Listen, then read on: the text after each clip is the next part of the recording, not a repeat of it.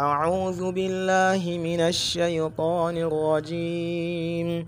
بسم الله الرحمن الرحيم.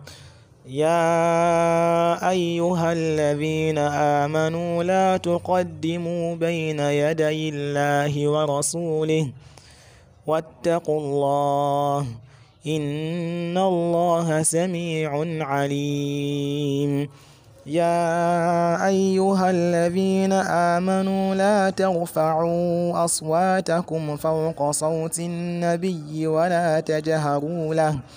ولا تجهروا له بالقول كجهر بعضكم لبعض أن تحبط أعمالكم وأنتم لا تشعرون. إن الذين يغضون أصواتهم عند رسول الله أولئك الذين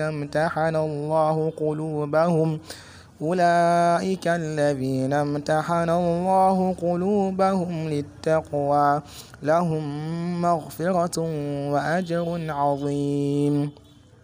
إن الذين ينادونك من وراء الحجرات أكثرهم لا يعقلون. ولو أنهم صبروا حتى تخرج إليهم لكان خيرا لهم والله غفور رحيم. يا أيها الذين آمنوا إن جاءكم فاسق بنبأ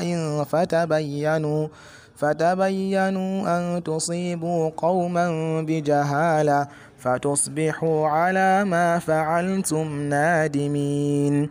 واعلموا أن فيكم رسول الله لو يطيعكم في كثير من الأمر لعنتم ولكن الله حبب إليكم الإيمان وزينه في قلوبكم وكره إليكم الكفر والفسوق والعصيان أولئك هم الراشدون فضلا من الله ونعمة والله عليم حكيم. Assalamu alaikum warahmatullahi wabarakatuh. This is the Journey's podcast. The Journey is an Islamic media brand that dishes out daily Ramadan reminders to Muslims through various media outlets. Ramadan started, we are in it already, and we are moving towards the end. The last 10 days of this month is here already. A lot of questions run through the minds of Muslims as to what this day holds and its significance. In the light of this, we have a knowledgeable person in the house to take us through the tour of bracing up for the last 10 days of Ramadan, in person of Babs Lawal Mubarak. Assalamu alaikum wa rahmatullahi wa barakatuh, Babs Lawal Mubarak.